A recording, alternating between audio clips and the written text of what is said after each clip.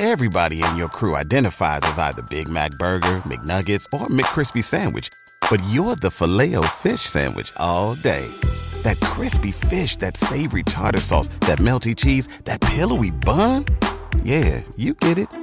Every time. And if you love the Filet-O-Fish, right now you can catch two of the classics you love for just $6. Limited time only. Price and participation may vary. Cannot be combined with any other offer. Single item at regular price. Ba-da-ba-ba-ba.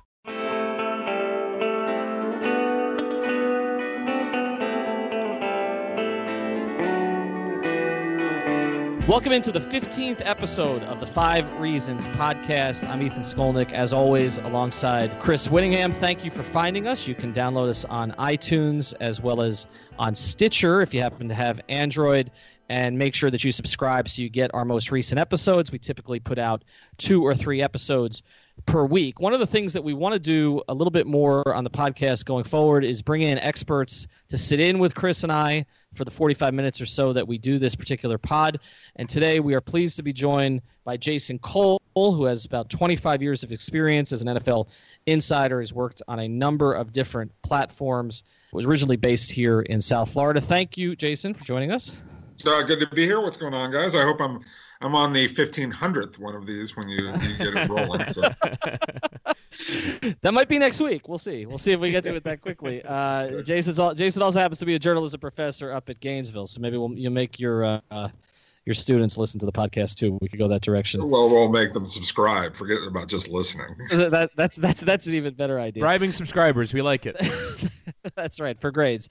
Let's get to the topic today. What we wanted to hit on a little bit, and we think that this is something that people will be talking about here for the next few weeks, is the quarterback situation in the NFL. And this projects as one of the more interesting off seasons we've seen in recent years, not only because the draft seems to have a number of viable starting candidates in it, perhaps as many as 5 guys who could go in the first round, but also because there are legitimate free agents this year who could actually be starters in other teams. That's not something we always see. And there's also some sort of legacy names on teams who may not be there once the season starts. So we're going to touch on the 5 reasons that the NFL offseason will be interesting at the quarterback position. And we're going to start here with Kirk Cousins, who may be signing one of the richest contracts, if not the richest contract in NFL history coming up here. The Washington Redskins. At least this week. To pass Jimmy Garoppolo. The Washington Redskins traded for Alex Smith, so making their intention pretty clear here going forward. Wanted to bring Chris on this to start with. How do you sort of evaluate Kirk Cousins as a 29-year-old player in the league, someone who's coming off a 4,093-yard season? Do you consider him to be an elite guy? No, I don't. I think we can start pretty well straight away. You look at his best seasons were with amazing skill position talent, and I just think that there is kind of this line of demarcation. We've talked about this before as it relates to Ryan Tannehill, this kind of line of demarcation between the quarterbacks that I'm okay giving that long-term big money extension to and quarterbacks that I'm not. And I think Cousins is just below that cut line. I would say that cut line is right around Cam Newton in terms of who I'd feel comfortable with paying a lot of money, because he can singularly, carry an offense. We've seen in Carolina, they've been without a solid group of receivers for a pretty long while now, and they still perform at a pretty high level on the offensive side of the football. I don't think Kirk Cousins, without good skill position talent, without a good offensive line, without a decent running game, can carry a team. And that's why I'd just be hesitant. Now, obviously, the teams that are in for him are teams that have had so little at the quarterback position that Kirk Cousins would represent a significant upgrade. I don't think he represents a significant upgrade. Where do you see him, Jason? It's a very interesting question, because if you just said, how is he today? You would say, no, he's not necessarily a top 10 guy. He's probably in that 11 to 16 category, and what I like to call it's sort of a derivation of Alex Smith, which is, I consider Alex Smith your league average starter, which is you can win games with him, you can maybe even make the playoffs, but he in and of himself is not going to elevate your team. The problem you have is that the guys who are in that elite category, like Ben Roethlisberger and Tom Brady and Phillip Rivers and, we can go on, obviously Aaron Rodgers, a bunch of those guys are about to age out of the league or talking about retirement. I mean, Philip Rivers has talked about retirement. Ben Roethlisberger has talked about retirement. Tom Brady is 40. Drew Brees is 38. Those guys are going to be leaving the league pretty quick. And all of a sudden, Kirk Cousins starts to move up the rankings a little bit. And if there aren't a lot of young guys to sort of displace him, Carson Wentz will see about whether he returns. Jared Goff, is that real or a creation of Sean McVay's imagination? Where is he in all of this? Then I think Cousins becomes a little bit more valuable, because I think we're all of a sudden going to go into a new era here where quarterback play is not going to be as great as it has been over the last 15 years. And that's why I think what raises Cousins' value a little bit in this market. This is a fascinating year because there are so many quarterbacks. We have never seen this. And I've covered the league since it started free agency in 1992. That was my first year covering. This is a historic year for quarterback availability. One of the things about Cousins that bugged me a little bit, I don't want to make it too much about one game, but I look back to 2 years ago in the last game of the season where the Redskins just had to beat a Giants team that didn't have anything to play for in that last game of the season, and Cousins couldn't produce a touchdown. And I look, as I watched that game, I just thought to myself, all right, is this guy really better than average? But I see your point, Jason, that we have a lot of, and Chris and I have talked about this on previous pods, that, again, when we talk about Ryan Tannehill, which we'll do a little bit later on this pod, is that, some guys start to look better as other guys fall away. And so I can see that happening. Now, let's get to the teams that would have interest in him and where he could go, because it seems like there are maybe as many as 5 or 6 teams that he could end up with at this stage. Right. I basically broke this into 3 categories of teams that need quarterbacks. Obviously, the ones that are in the highest need are Arizona, Buffalo, the New York Jets, Denver, and Cleveland. They don't have anybody to hang their hat on at this point in time. Minnesota is close, but I think they're going to figure out something among the 3 guys that they have who are unrestricted free agents after this year. The New York Giants are next. Jacksonville is also in that next group that I talk about, these medium need teams where you just don't trust Blake Bortles. Now, they're going to go with Bortles. That's what they're talking about for next year. But I don't think they're necessarily comfortable with him. And then there's this last category where I've got 4 teams that I would say they're looking around going, okay, we have to be prepared for what's next. Miami is one of those teams in case Tannehill does not come back or does not continue to progress. I think San Diego, I know that ownership there has talked about drafting their next quarterback, being ready for it. Baltimore, where Flacco has been uneven, and Cincinnati. And there's always other teams that are looking around for quarterbacks, but you're looking at a third of the league to maybe almost half of the league has got their eye on the quarterback position in either a desperate way or a curious way. Yeah, I think you're kind of getting down to these teams, too, that are just desperate, right? And so even if you're looking at a team like the Denver Broncos, would they like to find a franchise quarterback or someone who could play at that Peyton Manning 55 touchdown level? Absolutely, and I think that's been everybody wants that. Well, yeah, I mean, I think but you look at from a Denver point of view, that's really been the one failure of the Elway era so far, is that they've gone for Osweiler, they've gone for Paxton Lynch, and they still haven't kind of solved that long-term issue. They had the stopgap with Peyton, but they haven't been able to figure it out. But would Kirk Cousins represent an ability to win the Super Bowl? Because I think what the Eagles did this year, what the Jags did this year, what the Vikings did this year, obviously in the context of history, they are outliers because they got very far into the playoffs without great quarterback play. But could they represent a model for a team going forward like Denver, who thinks that their defense is of that caliber, to if we just have okay quarterback play, a decent offense, can we get to the Super Bowl? Can we win the Super Bowl? And I think, Denver could probably look at themselves and at least talk themselves into that. So would they be okay paying Kirk Cousins an insane amount of money to try and answer that question? I think they're at the very least willing to try it, and that's why Kirk Cousins has multiple suitors. It's why this market for him has grown so much, even though his play hasn't necessarily gotten better over the years. Well, look, Denver obviously proved that they could win a Super Bowl with substandard quarterback play in that year, okay? Because, look, Peyton Manning was not anything close to Peyton Manning that year. He was awful, really. And he was workable during that playoff run. He didn't make mistakes. He kept them out of bad situations. He played to the strength of the defense. And look, they got a little bit lucky. He made, I think, 3 plays the entire playoff run. A third down play against Pittsburgh to get him into scoring position, and 2 touchdown passes against New England in that AFC Championship game. That's the only thing that he did during that playoff run. So you come back and you say, if you're John Elway, and I get a little bit prickly when people say that Elway's failed, given the fact that he's been there 7 years, they've made 2 Super Bowls, won 1, and he's the reason why they signed Peyton Manning. So his failure over the last 2 years to find a successor, I'll just take a little bit of issue with that.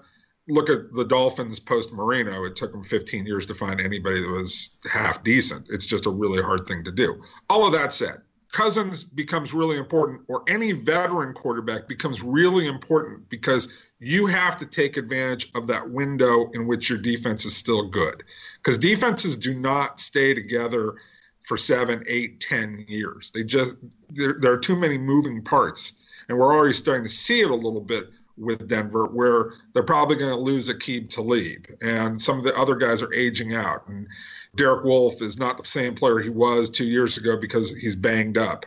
Von Miller is still great, but they've had to fill in other positions, and they've had to change. And this is the flaw of Seattle and other teams that have won championships with a great defense. They can win 1, but it's hard to win more than 1, because you have too many moving parts to try and keep together, and you have to pay too many guys. That's why the best way to build your team is always around your quarterback. All that said, Cousins becomes important. Any veteran quarterback who can come in and sort of make them reasonable on offense becomes important, because the one thing that they haven't been the last 2 years is even passable on offense. No pun intended. And so Cousins becomes important for them. I think that even Sam Bradford becomes important for them, and they can probably even live with maybe the next guy down on this list if they don't get Cousins. But I think the priority is definitely to get a quarterback, and Cousins is obviously the best one on this list. All right, let's get to the second reason that the quarterback situation is interesting over the next few weeks. And let's get to who is, if we're going to agree that Drew Brees is going back to New Orleans, and I think that seems pretty clear. And with the premise that Kirk Cousins, although I agree with Chris that I don't put him as an elite guy, but that he's probably the best free agent available in this particular class. I guess the question becomes, Chris, who would you put there as the number 2 guy that's available beyond Kirk Cousins, if you believe that Cousins is still, even though maybe not elite, is still the top guy who's available? I think you're probably picking from the group of Minnesota quarterbacks. If we're talking about free agents, whether it is Bridgewater or Keenum or Sam Bradford, those are probably the 3 guys that are available right now. You could talk yourself into A.J. McCarron, given the fact that we haven't even seen him very much. But I think in the aftermath of the Brock Osweiler situation, I think teams might be a bit more hesitant to go full bore for a guy who we haven't seen start on a regular basis. So I think it would probably have to be one of those Minnesota guys. I agree with Jason. We talked about this before we started. It's probably Sam Bradford of that group. But if someone wanted to look at what Case Keenum did this year and say that, I really rate him, and I think if we brought him in as our starter, we could do okay, I'd be careful with how good that skill position group is in Minnesota. But I can understand that argument given what Keenum did both in getting the team to the playoffs and winning a playoff game. I would say it's probably one of those Minnesota guys. I think that's wise, the way that Chris is looking at this. I will say this. If you think you can get Nick Foles, it becomes a really interesting debate to me between Nick Foles and Sam Bradford. And look, Bradford, Bridgewater, and Keenum to some extent are all sort of like bruised fruit in your typical grocery store, where they look really good if you look at them in one way, but then you start checking around and, there's a knee problem here, there's a knee problem there.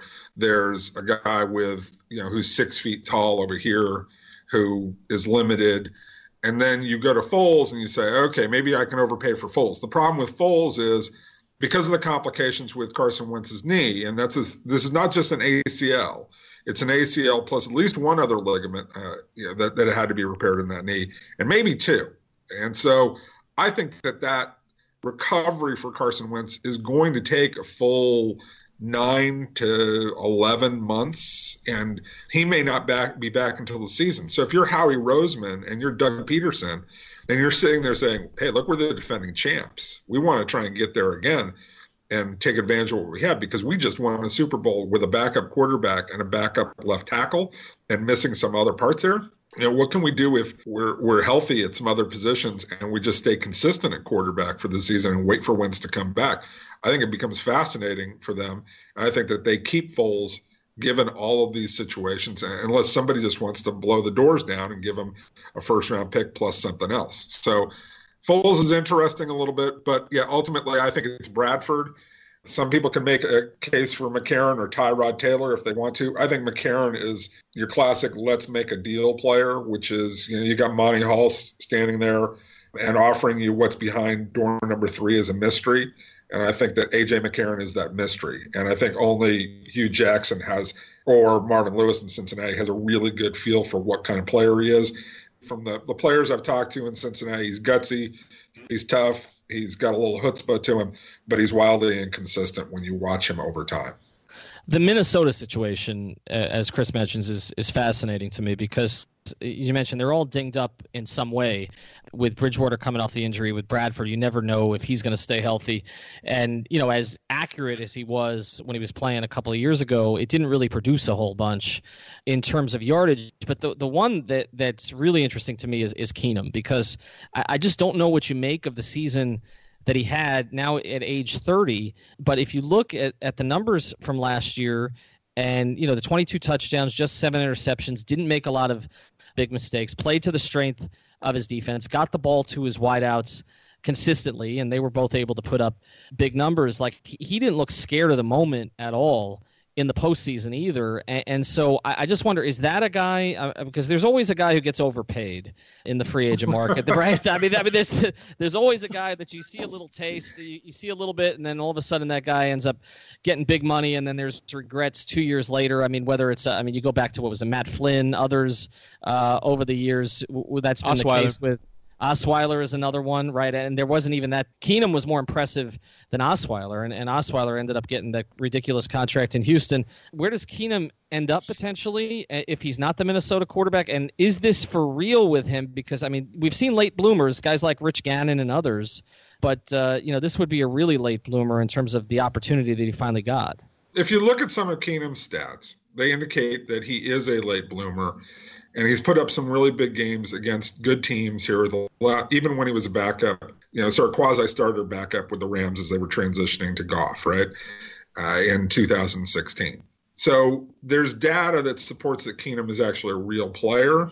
I think some of it is driven by, simplistic game plans and keeping him within certain boundaries, and that's okay. You can play that way. I think there's an upper limitation to him. He's not going to beat you with his arm downfield a lot. He's not going to beat you outside the numbers a lot. In the right situation, I think he can be effective. I don't think he's going to raise the level of your team enough that all of a sudden you're talking about a championship caliber team. I just want to make the quick point that I think around the league, you mentioned the phrase "the right situation." I think that's going to end up becoming bigger and bigger as you kind of move on, because I think if also substandard quarterbacking can, at least sort of get on by, then great coaching can also make that difference. And I think, you look at, for example, what Keenum was under Jeff Fisher in Los Angeles versus what he was in Minnesota. That's a quality offensive coordinator who has now gotten a head coaching job, putting him in that position to succeed. This show is sponsored by BetterHelp. What's the first thing you do if you had an extra hour in your day? Go for a run, take a nap, maybe check the stats of the latest Miami Heat game? I've got a better idea. A lot of us spend our lives wishing we had more time. The question is, time for what? If time was unlimited, how would you use it? The best way to squeeze that special thing into your schedule is to know what's important to you and make it a priority. Therapy can help you find what matters to you so you can do more of it.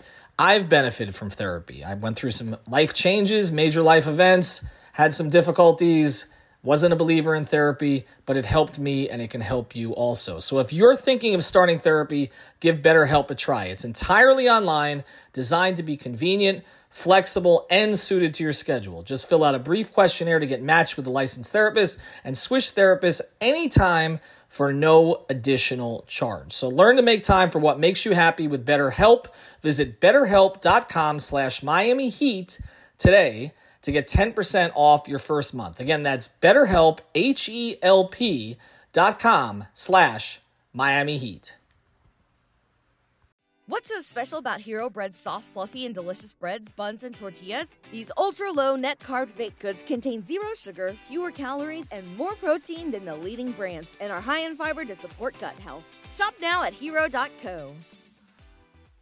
You look at Nick Foles. I think Nick Foles is interesting. You mentioned that Philly might keep him just because of their quarterback situation with the Wentz coming back. He might be a midseason trade candidate, but you can win the Super Bowl with Nick Foles if you're a team that's really well coached. That is a significant difference, I think, when we're talking about these situations, is can you find places for these quarterbacks if they are places that don't have quarterbacks already or that haven't figured out their offense already? Is it necessarily the player who's been at that position, or is it that that coach can't put their quarterback in a position to succeed? And so if you're sending Case Keenum to one of the worst teams in the league to try and rectify that problem, is it the quarterback or was it the coach to begin with? And I think that will come into play when we're talking about a lot of these guys. Well, I'll make 2 points and counter that. Number one, are you taking out Jeff Fisher's coaching ability, Chris? Are you?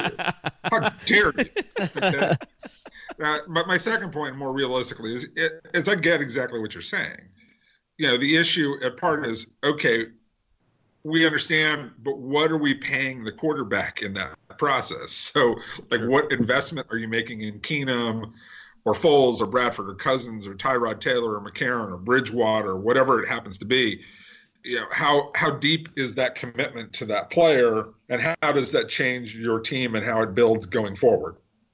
I want to transition to our next topic, but what you hit on there, Jason, is something that Chris and I have covered in a previous pod, which is this idea that some teams, in light of what happened in Philadelphia this year, are just going to look at the quarterback position as a two-starter position. I mean, that you need two guys who can start, and it's something we're going to talk about when we get into the Dolphins here a little bit later. But what Philadelphia proved, what Minnesota proved this year, is that the backup quarterback is critical. And you look at what the Dolphins situation, they had a backup in Matt Moore, who they've been paying now for 5-6 years, who they didn't trust to be the starter this season, and had to go out and spend $10 million on Jay Cutler when Tannehill got hurt. So I do think that at that position, you have to see teams taking maybe more of a two-tiered approach to it, as opposed to just sort of getting the guy and then getting a second guy who's not a threat so that it won't create controversy. I think more and more teams are going to go to the two-starter approach here, as expensive as that can be when you're dealing with a salary cap. But let's get to the third reason that the offseason is interesting at the quarterback position. And so you hit on this a little bit, Jason, because it sounds like you think that Case Keenum may be a guy who's left out here of the starter carousel. But when you look at the rest of the free agents that are available, who else do you see that has been a starter who may not be a starter next year? Let me start with kind of a reaction to what you just talked about with the two-starter approach or the two-quarterback approach. I think what adds to that is that offensive line play is so bad around the league that you almost have to have two guys, because it's basically, for half the teams in this league, it's a death march to keep their quarterbacks alive. That said, when you talk about guys getting sort of left out, and we talked about the number of teams that are in a high need, the teams that are in a sort of medium need, the teams that are looking around, and we didn't even really talk about what's available in the draft. Okay, aside from these 6 or 7 quarterbacks, from Cousins, Bradford, maybe Foles, Keenum, Tyrod Taylor, A.J. McCarron, Teddy Bridgewater, throw on top of that 4 or 5 guys in the first round of the draft: Josh Allen, Baker, Mayfield, Josh Rosen, Sam Darnold, Lamar Jackson. You talk about those guys, all of a sudden, there's a musical chairs that's going to go on, and you wonder, okay, who's not going to get a seat? And I would say that Keenum, Tyrod Taylor, and McCarron are guys, and even Teddy Bridgewater, those guys better be worried about what seat they get, because if they don't get a seat really early with a team that's committed to them and believes in them, they're looking at going on to that backup carousel in the NFL where you stay with a team for 2 or 3 years, maybe a while, but you're always the guy that they're looking at, like Matt Moore. Or you're going 2 years in this place, and then you try and go to another place where you sell yourself as a guy who could start again, but you know that they're going to be drafting somebody to develop as well. So you've got to constantly beat out somebody that they're more interested in. So if I'm counseling those guys, I'm going to have a very strong plan about where they end up, what coaches they're playing for, what team believes in them, because otherwise I could be sending this guy on a long journey over the next 5 or 6 years trying to find a place that is his own. Yeah, I think Bridgewater is definitely the most likely of the guys that we're talking about to not find a job because of the health situation. It's really difficult to look at him and feel comfortable that after an injury that severe, we barely saw him in Minnesota, that he's going to be fine. To me, when you look at sort of these situations going on around the league, the other thing that's a bit dangerous if you are bringing a guy like this in as a backup, is he going to be threatening to the starter? And I think that's why you see some quarterbacks or some teams having as their number 2 quarterbacks guys you're like, wait, that's really what you're going with? And I think it's in large part because you don't want your starter to kind of feel uncomfortable or feel like his position is under threat. Can I interrupt you for a Sure. second on that? I hate that. I absolutely hate that. If I have to take a quarterback who has to worry about who's behind him, I don't want that dude on my team. This is a competitive business. Look, you can be annoyed, you can be bothered, you can be angry with me, but I don't want to have to placate you. This is like Jimmy Johnson when he took Walsh and had Aikman already. And basically he said to Troy, hey, tough. You don't like it? I'm sorry, but go win the position. To me, the one thing, though, is when it starts to become toxic, kind of like what happened in Miami this year, where even Matt Moore, who I wouldn't say is of a quality that fans should be calling for him, but after every offensive possession for Jay Cutler that goes 3 and out, the fans start booing and they get but that's Jay that was a bad situation. Look, Jay Cutler wasn't there permanently. And Jay's just toxic in and of himself. Jay just doesn't exude a lot of love and confidence, and people don't get behind Jay Cutler because he's always got that look like he's got a really bad piece of cheese under his nose, right? So that's a special, particular situation. To me, But if you're Tampa, right, and you have Jameis Winston, but you bring in Tyrod Taylor to back him up, and the Bucs start 1-4, and the calls start to begin for Tyrod Taylor to start, I don't know if that's necessarily in the best interest of the Bucs if they're committed to Jameis Winston as their long-term guy. Tough luck, Jameis. Start to play like you belong. Yeah, that's how you're the number 1 pick. All right, you don't like it, you're uncomfortable. Play better. Stop throwing the ball around and being sloppy with the ball. Learn the playbook a little bit better. Instead of just talking all the time like you're a great leader, actually be a great leader. That's how I'd look at it. Yeah. And whether I was an owner or whether I was a coach, that's how I would look at it. I think the situation in Jacksonville is an interesting one too, because if they bring in someone who is a serious threat to Bortles at this point, after Bortles, and we can argue how much he had to actually do with this, but after he played pretty well, obviously to win the game, he played really well against Pittsburgh, and they've now committed to him. Is that a situation that if you bring in another quarterback, that becomes a toxic deal there? Yeah. I would think so, yeah. Guys, look, okay, if they don't get along, as long as I'm winning games, if it becomes so toxic I can't have them on my team, okay, I'll cut one guy. I don't have a problem with that. But I get really I've done this for, again, since 1992.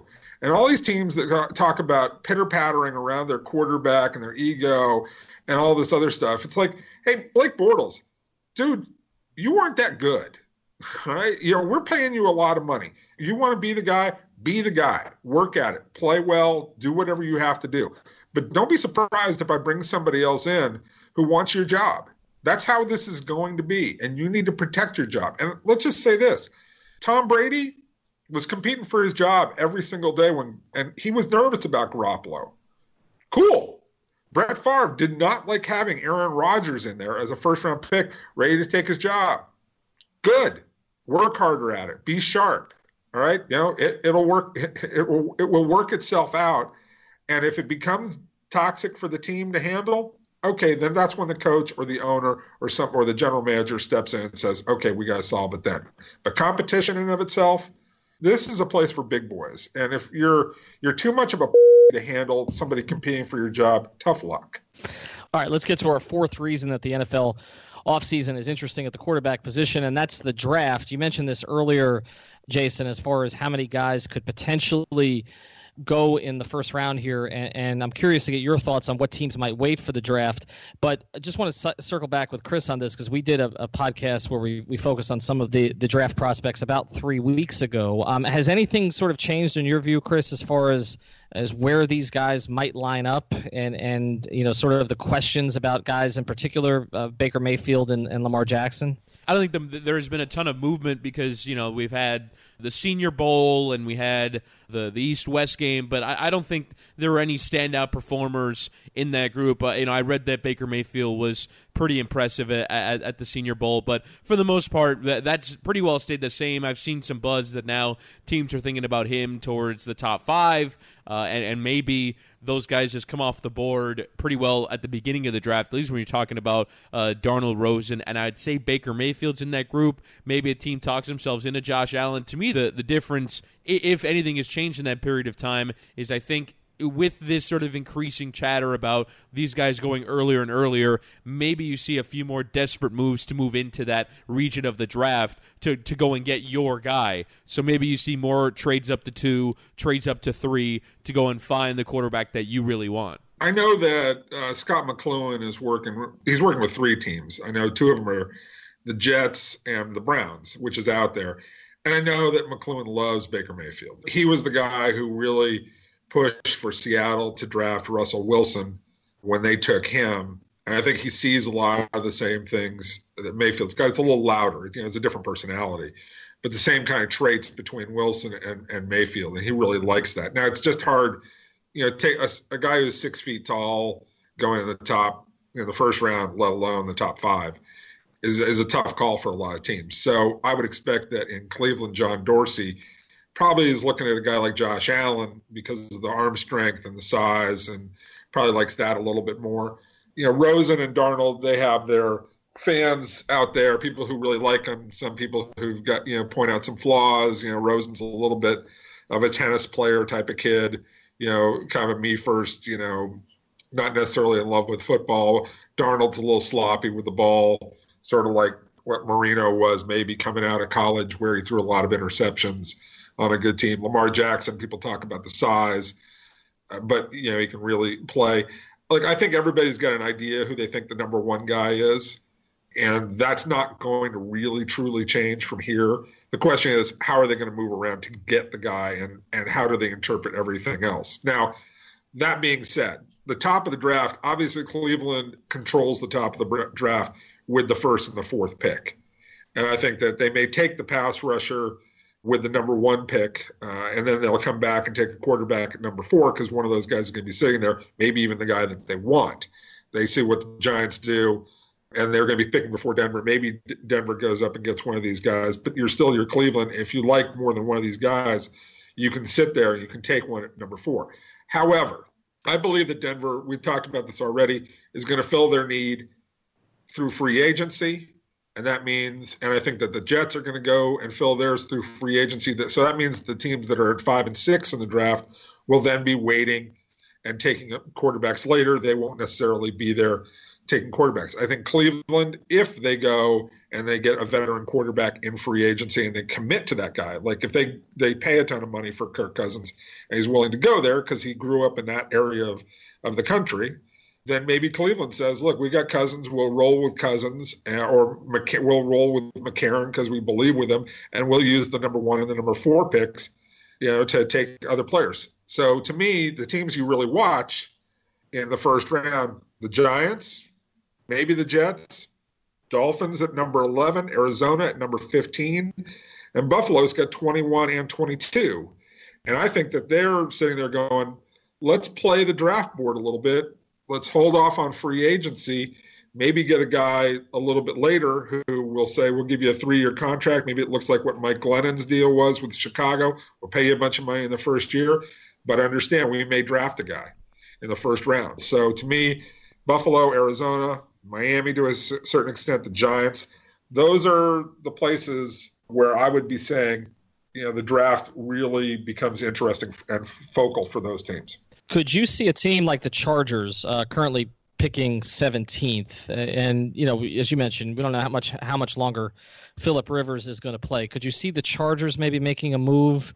If you don't mind, Ethan, I just wanted to broaden this out a little bit, because I think there are 5 teams I think you could say can maybe start to look towards their future. And the guys you talked earlier, Jason, that might be aging out of the league in Brady. So New England might have to go again for another Garoppolo type. New Orleans, Pittsburgh, Los Angeles, and the Giants. What for you is the likelihood that any of those teams either uses a first-round pick or later in the draft addresses that kind of next in line?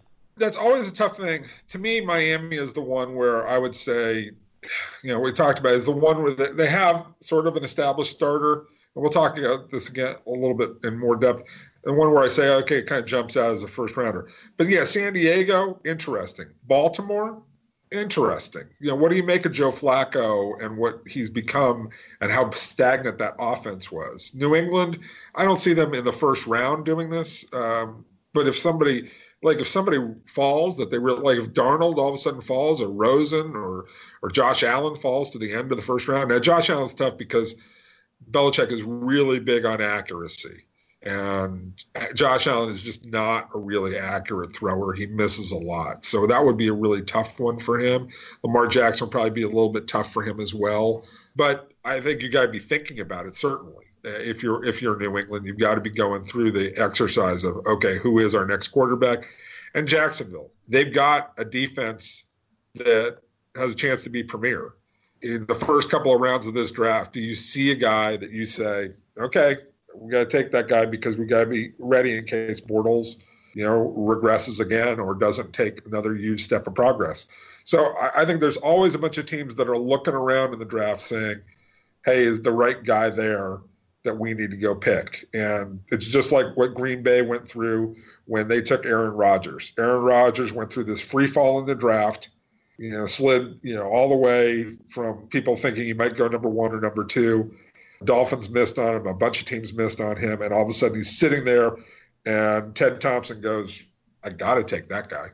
And so you never know how it's going to play out for a team like that. It's really complicated. When you take a guy who's a 6'4" guy who, hopefully can move a little bit, but, certainly throws from the pocket, that is a really traditional, easy way to build your team. And okay, I got to have a left tackle. I got to have, a pretty decent right tackle. I got to be solid in front of him, but I don't have to be great at my guards and center.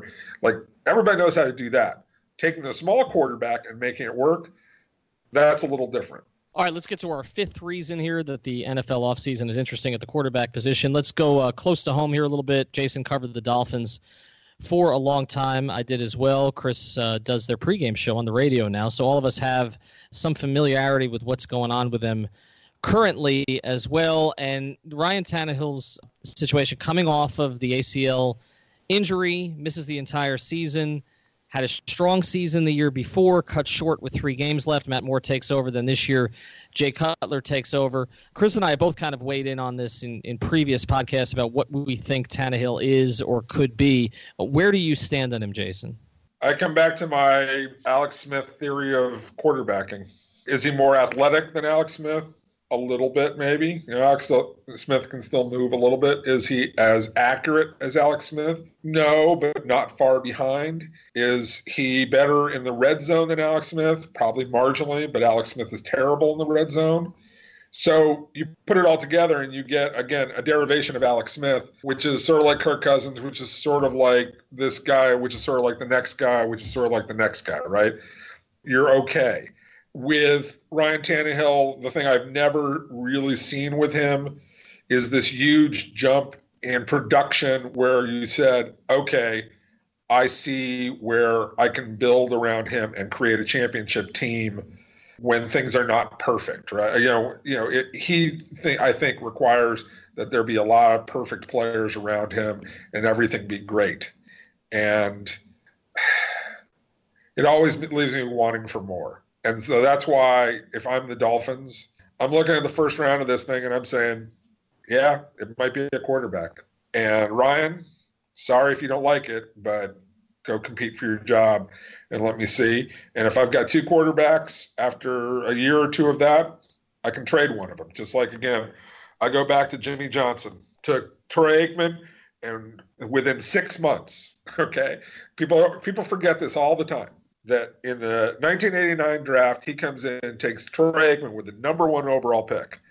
Less than it's not even 6 months. It's that July in the supplemental draft, he takes Steve Walsh, which with the pick that eventually becomes the number 1 pick the following year, right? Okay, right. So he took 2 number 1 overall picks in a span of 4 months and said, "Guys, go compete." And then when he found out Aikman was the guy, he traded Steve Walsh in the Guy Lombardo trade, right? The 1, the 2, and the 3, right? He gets the first, second, and third round picks for Steve Walsh out of New Orleans, okay? So it's a masterful thing that he did. But again, whether you end up being like that or whether you end up being like Chicago where you get Trubisky and Mike Glennon sort of turns into a ham sandwich, you sit there and you go, I want to make sure that I have a quarterback and I have a franchise guy. So sometimes at that position, you guys step out and do something really bold. And I think that the Dolphins are in a position where maybe, just maybe, they got to step out and do something really bold to build around. And if I'm Adam Gase, I'm really thinking about that hard. And Adam Gase is as intense as it gets. I know he wants to turn this thing around. I know he's bought into doing it, but he may have to take a chance on a guy and a quarterback to either push Ryan Tannehill or to take over for Ryan Tannehill one way or the other. And frankly, I don't think Adam Gase is scared one bit to do something like that. I agree. I think Adam Gase has that kind of confidence where even if maybe after the 6-10 season he doesn't have maybe the job security or the approval rating, let's just say, that he did after making the playoffs in year 1, I still think he has the confidence to go and do it. I'm just curious, as someone who studies quarterbacks like he does, which of the 5 guys he's most interested in. Because I think what this quarterback draft allows you to sort of do, it's kind of a Rorschach test for the coaches in the front office and the front offices of the NFL, because there's kind of every different kind of skill set in this draft, and I'm fascinated by how each team kind of evaluates it. And so if the Dolphins go and make a move for Josh Allen, it kind of tells you that Adam Gase likes sort of that prototypical athleticism and frame and arm strength from his quarterback. Or if it's Baker Mayfield, it's the accuracy and all the things that sort of come with, and his brashness and confidence. So I am curious where his mind would be if he's studying all these quarterback prospects and sees one that he particularly likes, who it would be. But I do think that they're very much in play. Now, at the same time, I also think that Adam Gase genuinely believes that Ryan Tannehill is good. And I think, just sort of watching them in the locker room, and I was in a few post-game situations, and the way that he's been Tannehill's loudest public defender, I really do think that Adam Gase thought he was on to something towards the end of that first season here, and that the knee injury has kind of derailed what would have been a profitable relationship between coach and quarterback. And I think he's ready to give it one more year to see what this year brings before he goes and makes that change. You don't like the one more year, Jason? I hate the one more year thing. I really just hate it. And I know, I get it. Chris, you're not wrong. Dolphin fans aren't wrong, because you see a glimpse. By the way, I don't think Dolphin fans want there to be one more year. I think the Dolphins fans are fired up about Baker Mayfield. But I think Dolphins management and the coaching staff are ready to give it one more go.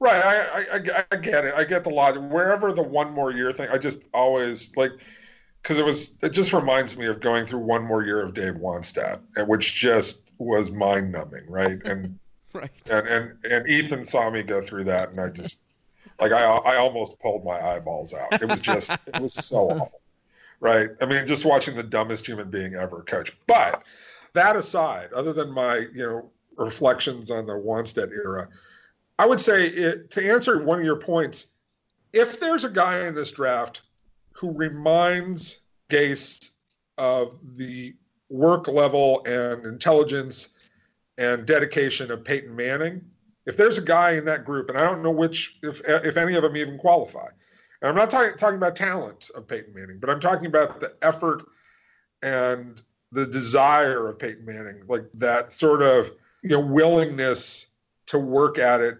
whatever level. If there's a guy like that, whether it's Mayfield or Josh Allen or Rosen or Darnold or even Lamar Jackson, like that quality, if one of those guys has something like that, I think Gase would jump for that. But the thing about it, Jason, is that, and Chris and I have discussed this a little bit, is that the Dolphins may fall in love with a guy, and that guy just might not drop to 11, and we might never know. Like they might be planning to replace or give competition to Ryan Tannehill, and not come up with anybody simply because you have these guys get overdrafted, which looks like it's going to happen again. It seems to happen every year where we hear, okay, nobody's going to move up to take quarterbacks, and then they all end up going in the top 10. I mean, last year, the trade up for Trubisky, but go back a few years, I remember a trade up for Christian Ponder, who wasn't supposed to go as high as he went. EJ Manuel went higher than he was supposed to go. I mean, this always happens, like where teams get desperate for quarterbacks, even in a year where there seem to be more free agents available. And so there might be a couple teams that jump the Dolphins, and Gase may have fallen in love with one of these guys, and he'll just turn around and say, no, Ryan Tannehill was our guy all along. I mean, you know how coaches do that. That is altogether possible, and that's the beauty of the draft. All right, let's do a quick round robin here before we close up this podcast. Let me just throw teams at you two guys and throw at me. Well, who do you think the starter will be? Let's try this exercise here. Okay. Going into this season, Cleveland. Jason, you start. Cleveland will be Baker Mayfield. Ooh, good one. I'll go with A.J. McCarron. A.J. McCarron in Cleveland. Okay, Cleveland, very possible they could obviously be both. Could be both. That's true. That's true. Yeah, that's right. It could be both. All right, let me throw one at you. I'm going to go Buffalo. I'm going to say out on a limb here a little bit. I'm going to go Case Keenum in Buffalo. I will say Josh Allen. Nathan Peterman. Ooh. That first half didn't convince you otherwise last year, Chris? You still go with Nathan Peterman. Nathan Peterman. Denver. I'm going to say Kirk Cousins. Kirk Cousins. I don't think it's Kirk Cousins because I think Kirk Cousins is going to be a Jet. I'm going to say, Sam Bradford. Sam Bradford's an interesting one. All right, Minnesota. If I'm going to have Case Keenum going elsewhere, I will say Teddy Bridgewater eventually wins that starting job. I will go Bridgewater with Case Keenum as his backup. I'm going to say Case Keenum starts opening day for the Vikings. Okay. Yeah. And last one here, I'll let you guys answer first because I need to ponder this one a little bit. Jacksonville. Who's the starter in Jacksonville this year? Oh, no. Go Arizona. Jacksonville's going to be Blake Bortles. They're keeping the guy. All right. So let's go Arizona. Wow. I don't know if they're going to draft a guy or not. I'm going Sam Bradford. I'm going Sam Bradford if you got to think about it. So all right. First up. I got to think about it. All right, you go, Chris. Trade for Nick Foles. That's an interesting one. I think Philadelphia holds on to Nick Foles for this year, just because of the situation with Wentz. So I have to pick one. I'll say they draft a rookie, but maybe they end up with Tyrod Taylor as a temporary starter out there while the rookie develops. All right, thanks for listening to everybody. You can follow Chris Whittingham at Chris Whittingham on Twitter. I'm at Ethan J. Skolnick. Jason Cole is at Jason Cole 62. Is that right? You got it. There you go. All right. Thanks for listening. Be sure to subscribe. That way you will get the episodes automatically. We'll talk to you soon.